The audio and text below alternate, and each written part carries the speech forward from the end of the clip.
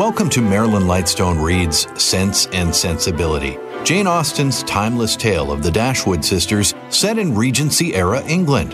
This is the 12th title in our podcast series, Marilyn Lightstone Reads. If this is your first time with us, you can find all the other novels in our series, plus new episodes, at classicalfm.ca or through your favorite podcast app. Now, let's turn to Marilyn as she reads Sense and Sensibility.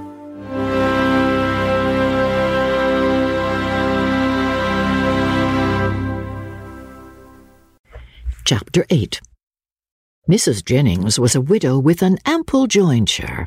She had only 2 daughters, both of whom she had lived to see respectably married, and she had now, therefore, nothing to do but to marry all the rest of the world. In the promotion of this object she was zealously active, as far as her ability reached, and missed no opportunity of projecting weddings among all the young people of her acquaintance. She was remarkably quick in the discovery of attachments, and had enjoyed the advantage of raising the blushes and the vanity of many a young lady by insinuations of her power over such a young man, and this kind of discernment enabled her soon after her arrival at Barton decisively to pronounce that Colonel Brandon was very much in love with Marianne Dashwood. She rather suspected it to be so on the very first evening of their being together, from his listening so attentively while she sang to them. And when the visit was returned by the Middletons dining at the cottage, the fact was ascertained by his listening to her again. It must be so. She was perfectly convinced of it. It would be an excellent match, for he was rich, and she was handsome. Mrs. Jennings had been anxious to see Colonel Brandon well married ever since her connection with Sir John first brought him to her knowledge, and she was always anxious to get a good husband for every pretty girl.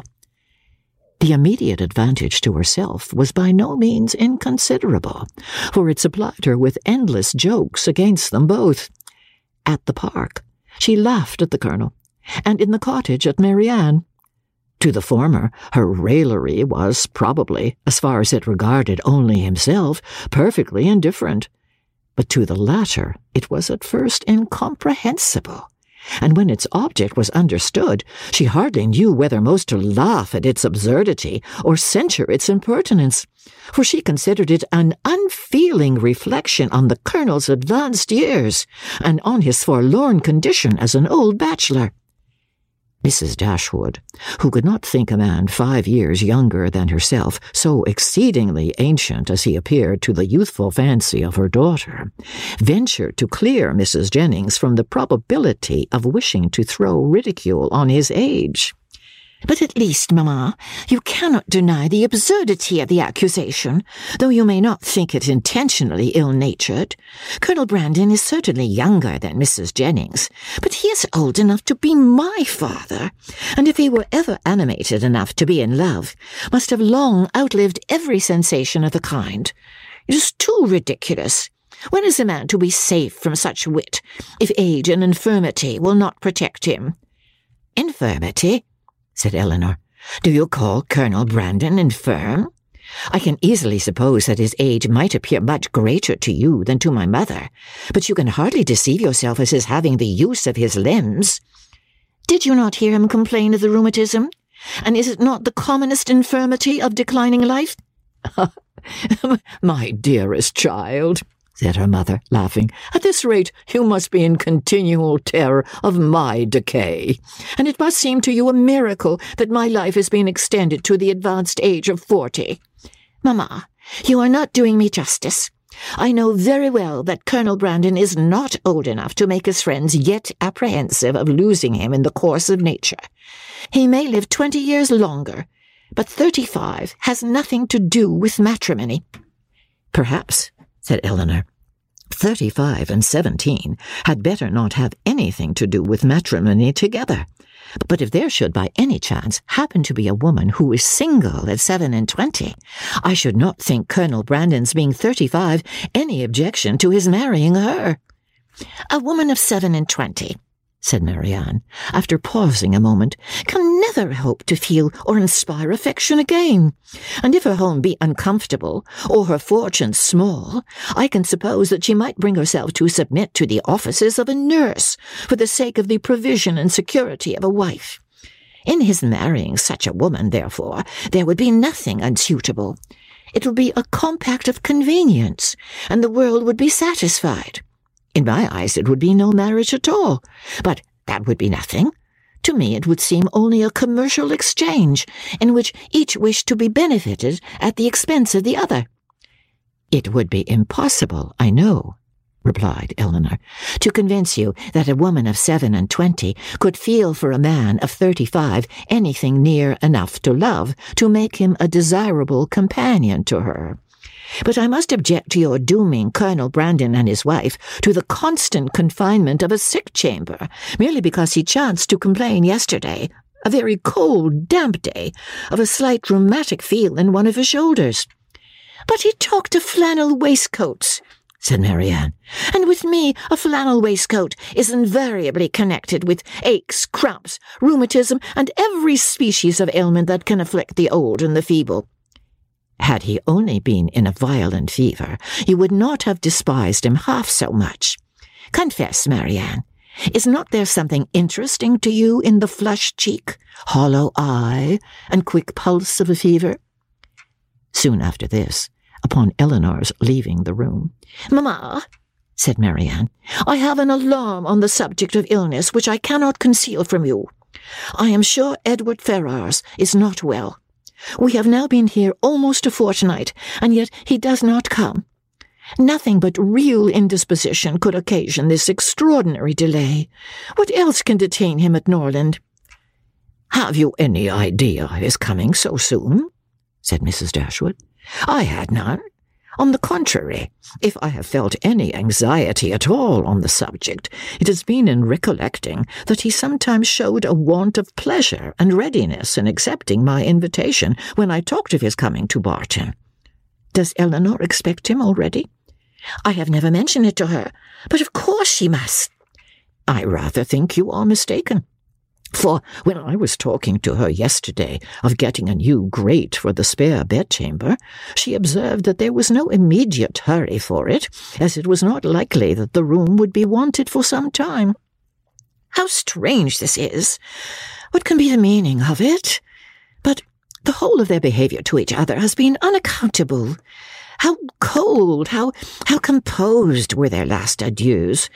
How languid their conversation the last evening of their being together. In Edward's farewell there was no distinction between Eleanor and me. It was the good wishes of an affectionate brother to both. Twice did I leave them purposely together in the course of the last morning, and each time did he most unaccountably follow me out of the room. And Eleanor, in quitting Norland and Edward, cried not as I did. Even now, her self-command is invariable. When is she dejected or melancholy? When does she try to avoid society, or appear restless and dissatisfied in it?" Chapter 9. The Dashwoods were now settled at Barton with tolerable comfort to themselves.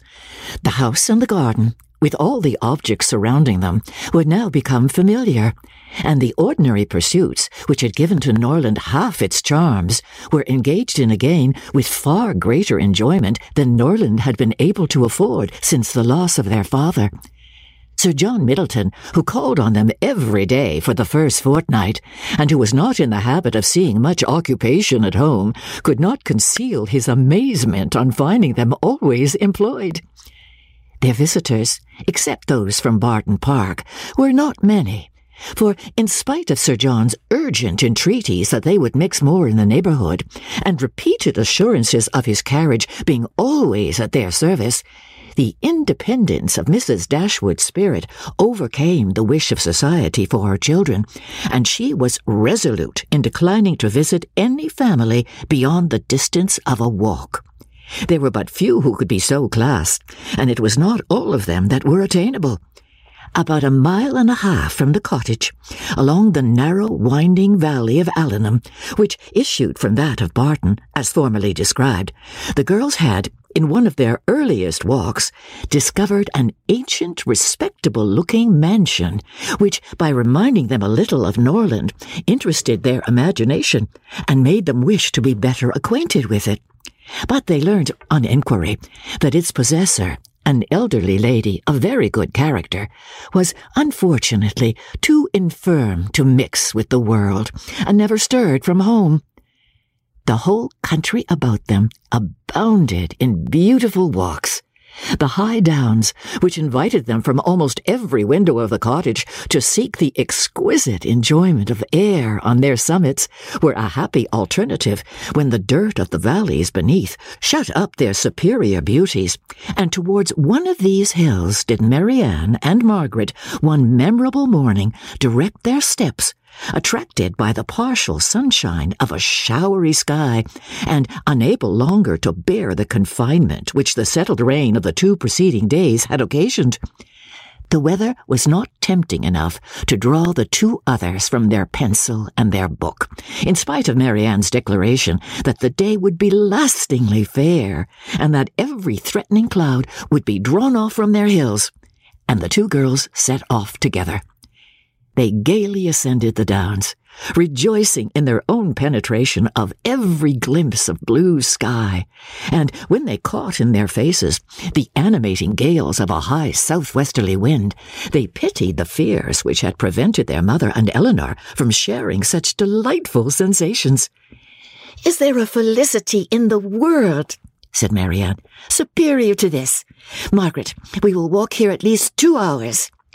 Margaret agreed, and they pursued their way against the wind, resisting it with laughing delight for about 20 minutes longer, when suddenly the clouds united over their heads, and a driving rain set full in their face. Chagrined and surprised, they were obliged, though unwillingly, to turn back, for no shelter was nearer than their own house. One consolation, however, remained for them, to which the exigence of the moment gave more than usual propriety. It was that of running with all possible speed down the steep side of the hill, which led immediately to their garden gate. They set off. Marianne had at first the advantage, but a false step brought her suddenly to the ground, and Margaret, unable to stop herself to assist her, was involuntarily hurried along and reached the bottom in safety. A gentleman carrying a gun, with 2 pointers playing around him, was passing up the hill and within a few yards of Marianne when her accident happened. He put down his gun and ran to her assistance. She had raised herself from the ground, but her foot had been twisted in her fall, and she was scarcely able to stand. The gentleman offered his services, and perceiving that her modesty declined what her situation rendered necessary, took her up in his arms without farther delay and carried her down the hill.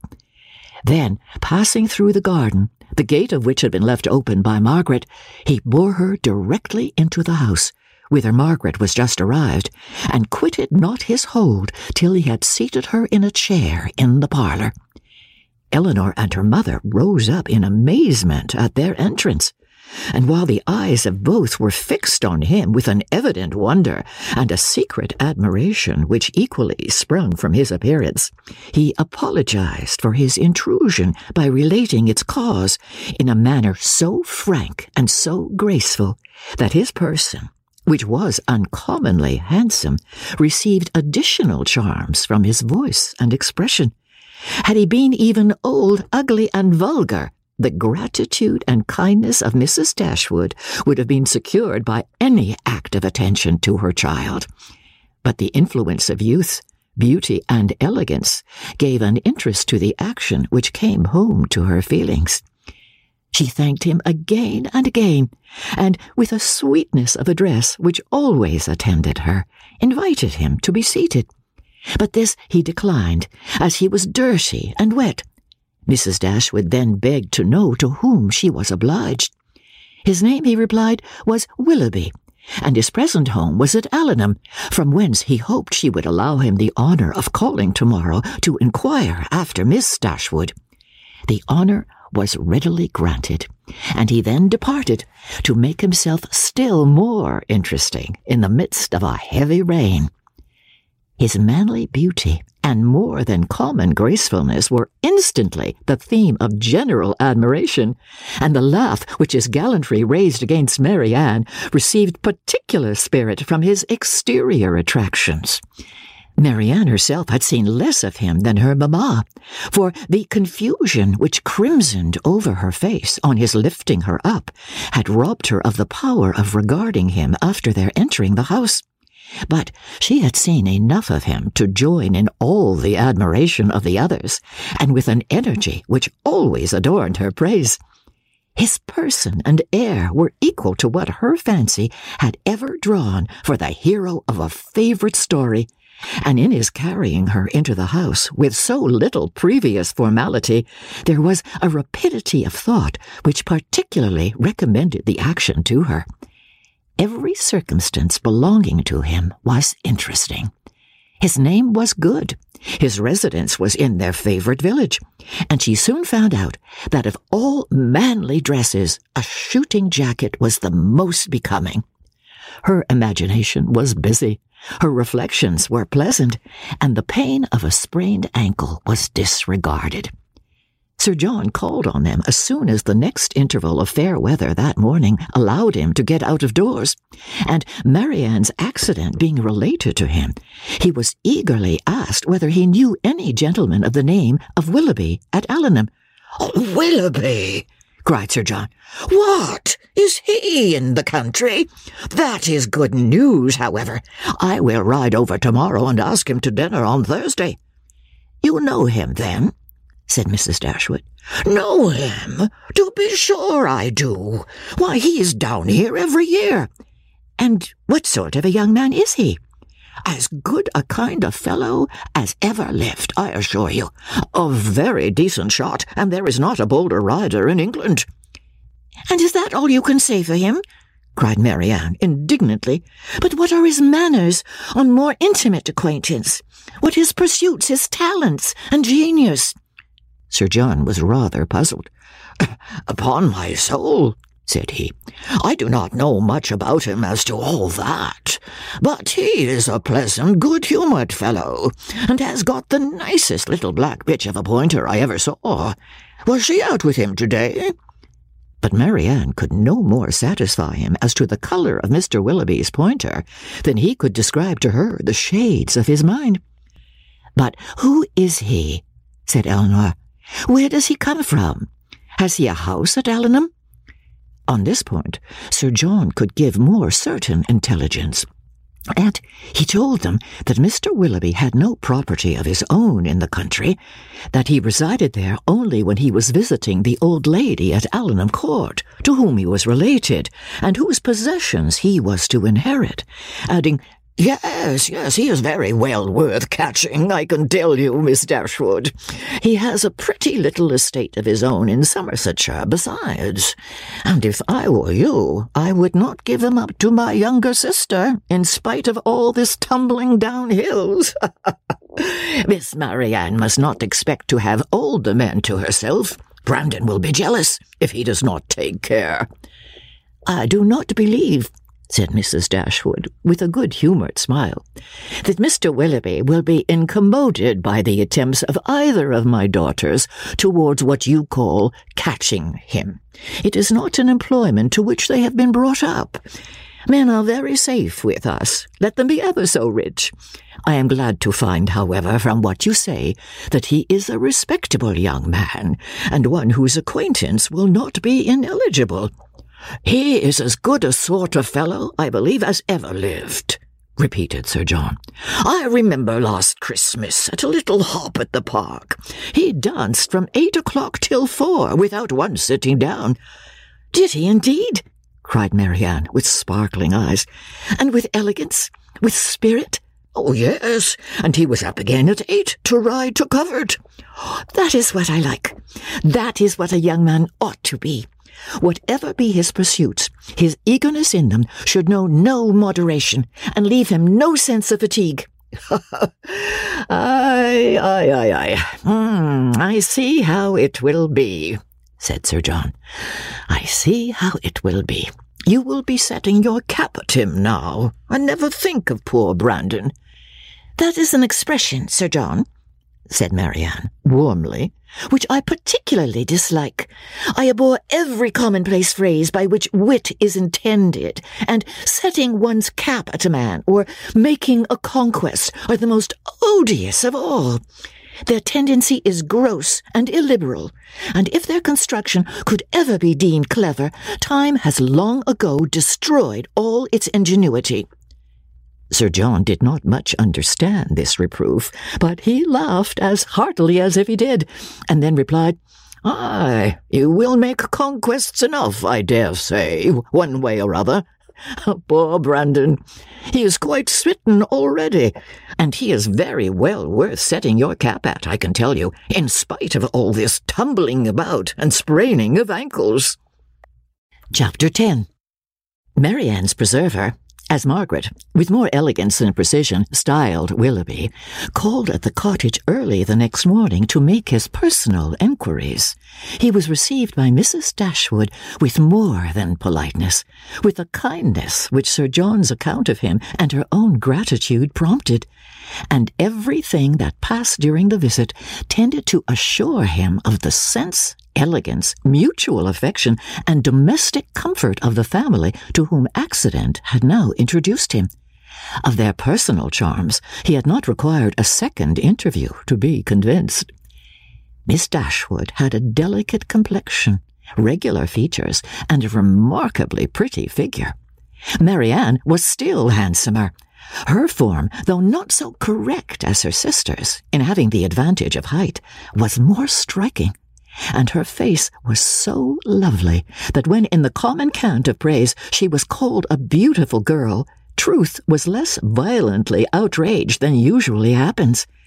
Her skin was very brown, but from its transparency, her complexion was uncommonly brilliant. Her features were all good. Her smile was sweet and attractive, and in her eyes, which were very dark, there was a life, a spirit, an eagerness which could hardly be seen without delight. From Willoughby, their expression was at first held back by the embarrassment which the remembrance of his assistance created.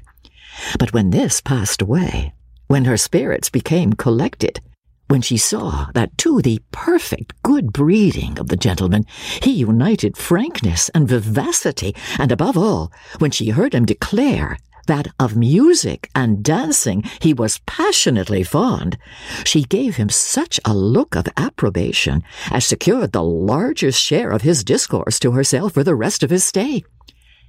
It was only necessary to mention any favourite amusement to engage her to talk. She could not be silent when such points were introduced, and she had neither shyness nor reserve in their discussion. They speedily discovered that their enjoyment of dancing and music was mutual, and that it arose from a general conformity of judgment in all that related to either. Encouraged by this to a further examination of his opinions, she proceeded to question him on the subject of books. Her favourite authors were brought forward and dealt upon with so much rapture and delight that any young man of 25 must have been insensible indeed not to become an immediate convert to the excellence of such works, however disregarded before. Their taste was strikingly alike. The same books, the same passages were idolized by each. Or, if any difference appeared, any objection arose, it lasted no longer than till the force of her arguments and the brightness of her eyes could be displayed. He acquiesced in all her decisions, caught all her enthusiasm, and long before his visit concluded, they conversed with the familiarity of a long-established acquaintance. "Well, Marianne," said Eleanor, as soon as he had left them, "for one morning, I think you have done pretty well. You have already ascertained Mr. Willoughby's opinion in almost every matter of importance. You know what he thinks of Cowper and Scott. You are certain of his estimating their beauties as he ought, and you have received every assurance of his admiring Pope no more than is proper. But how is your acquaintance to be long supported under such extraordinary dispatch of every subject for discourse? You will soon have exhausted each favourite topic. Another meeting will suffice to explain his sentiments on picturesque beauty and second marriages, and then you can have nothing farther to ask. Eleanor, cried Marianne, is this fair? Is this just? Are my ideas so scanty? But I see what you mean. I have been too much at my ease, too happy, too frank. I have erred against every commonplace notion of decorum. I have been open and sincere, where I ought to have been reserved, spiritless, dull, and deceitful. Had I talked only of the weather and the roads, and had I spoken only once in 10 minutes, this reproach would have been spared. My love, said her mother, you must not be offended with Eleanor. She was only in jest. I should scold her myself if she were capable of wishing to check the delight of your conversation with our new friend. Marianne was softened in a moment. Willoughby, on his side, gave every proof of his pleasure in their acquaintance, which an evident wish of improving it could offer. He came to them every day. To inquire after Marianne was at first his excuse, but the encouragement of his reception, to which every day gave greater kindness, made such an excuse unnecessary before it has ceased to be possible by Marianne's perfect recovery. She was confined for some days to the house, but never had any confinement been less irksome. Willoughby was a young man of good abilities, quick imagination, lively spirits, and open, affectionate manners. He was exactly formed to engage Marianne's heart, for with all this, he joined not only a captivating person, but a natural ardour of mind which was now roused and increased by the example of her own, and which recommended him to her affection beyond everything else. His society became gradually her most exquisite enjoyment. They read, they talked, they sang together. His musical talents were considerable, and he read with all the sensibility and spirit which Edward had unfortunately wanted.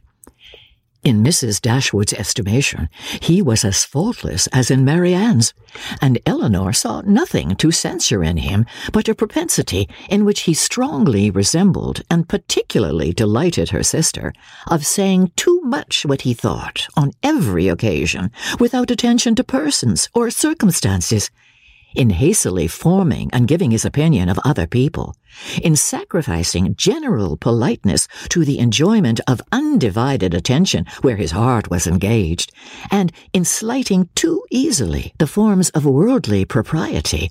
He displayed a want of caution which Eleanor could not approve, in spite of all that he and Marianne could say in its support. Marianne began now to perceive that the desperation which had seized her at 16 and a half, of ever seeing a man who could satisfy her ideas of perfection, had been rash and unjustifiable. Willoughby was all that her fancy had delineated in that unhappy hour, and in every brighter period, as capable of attaching her, and his behaviour declared his wishes to be in that respect as earnest as his abilities were strong. Her mother, too, in whose mind not one speculative thought of their marriage had been raised by his prospect of riches, was led before the end of a week to hope and expect it, and secretly to congratulate herself on having gained two such sons-in-law as Edward and Willoughby. Colonel Brandon's partiality for Marianne, which had so early been discovered by his friends, now first became perceptible to Eleanor, when it ceased to be noticed by them. Their attention and wit were drawn off to his more fortunate rival, and the raillery which the other had incurred before any partiality arose was removed when his feelings began really to call for the ridicule so justly annexed to sensibility. Eleanor was obliged, though unwillingly, to believe that the sentiments which Mrs. Jennings had assigned him for her own satisfaction were now actually excited by her sister, and that, however a general resemblance of disposition between the parties might forward the affection of Mr. Willoughby, an equally striking opposition of character was no hindrance to the regard of Colonel Brandon. She saw it with concern.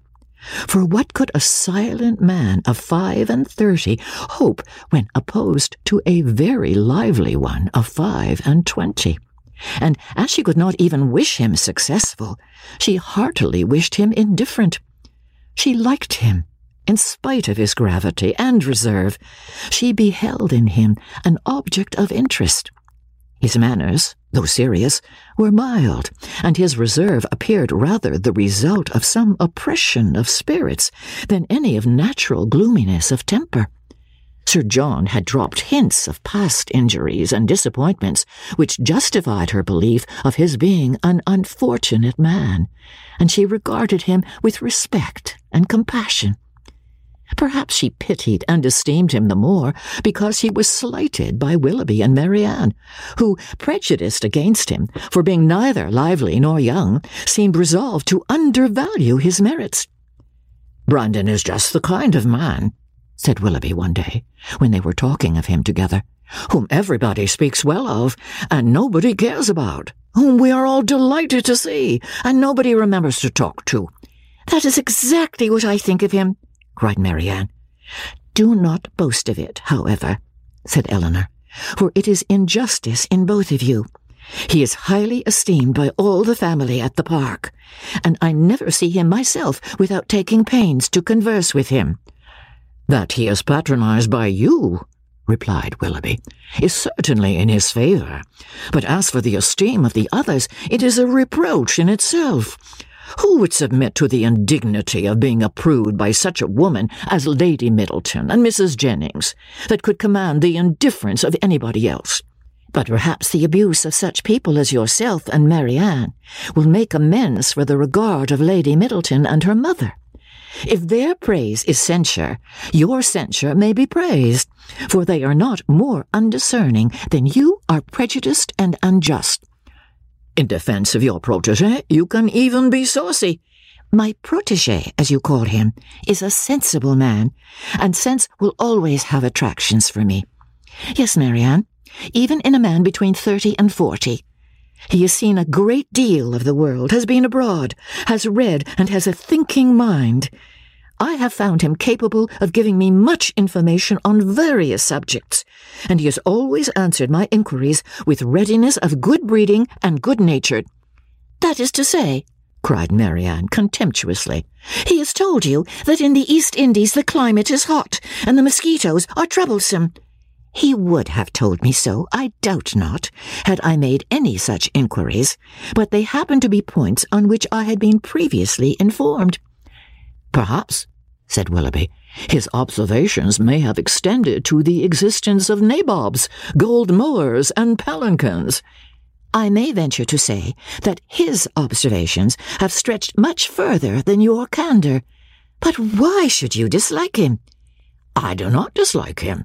I consider him, on the contrary, as a very respectable man, who has everybody's good word and nobody's notice, who has more money than he can spend, more time than he knows how to employ, and 2 new coats every year." "Add to which," cried Marianne, "that he has neither genius, taste, nor spirit, that his understanding has no brilliancy, his feelings no ardour, and his voice no expression." "You decide on his imperfections so much in the mass," replied Eleanor, "and so much on the strength of your own imagination, that the commendation I am able to give of him is comparatively cold and insipid. I can only pronounce him to be a sensible man, well-bred, well-informed, of gentle address, and I believe possessing an amiable heart." "Miss Dashwood," cried Willoughby, "you are now using me unkindly. You are endeavouring to disarm me by reason, and to convince me against my will. But it will not do.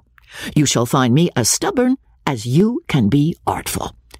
I have 3 unanswerable reasons for disliking Colonel Brandon. He threatened me with rain when I wanted it to be fine. He has found fault with the hanging of my curricle, and I cannot persuade him to buy my brown mare.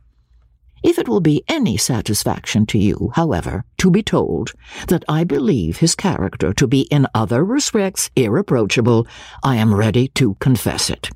And in return for an acknowledgment, which must give me some pain, you cannot deny me the privilege of disliking him as much as ever. Thank you for listening to Marilyn Lightstone Reads Sense and Sensibility. This episode was produced by Justin Eacock. Executive producer, Moses Znaimer. This is the latest book in our podcast series, Marilyn Lightstone Reads. Other selections include Pride and Prejudice, Sunshine Sketches of a Little Town, The Scarlet Pimpernel, Vanity Fair, Showboat, Anne of Green Gables, The Age of Innocence, and The Woman in White. You can help support this podcast by recommending it to your friends and leaving a 5-star review in your preferred podcast store. And while you're there, look for a variety of other quality podcasts proudly presented by the Zoomer Podcast Network.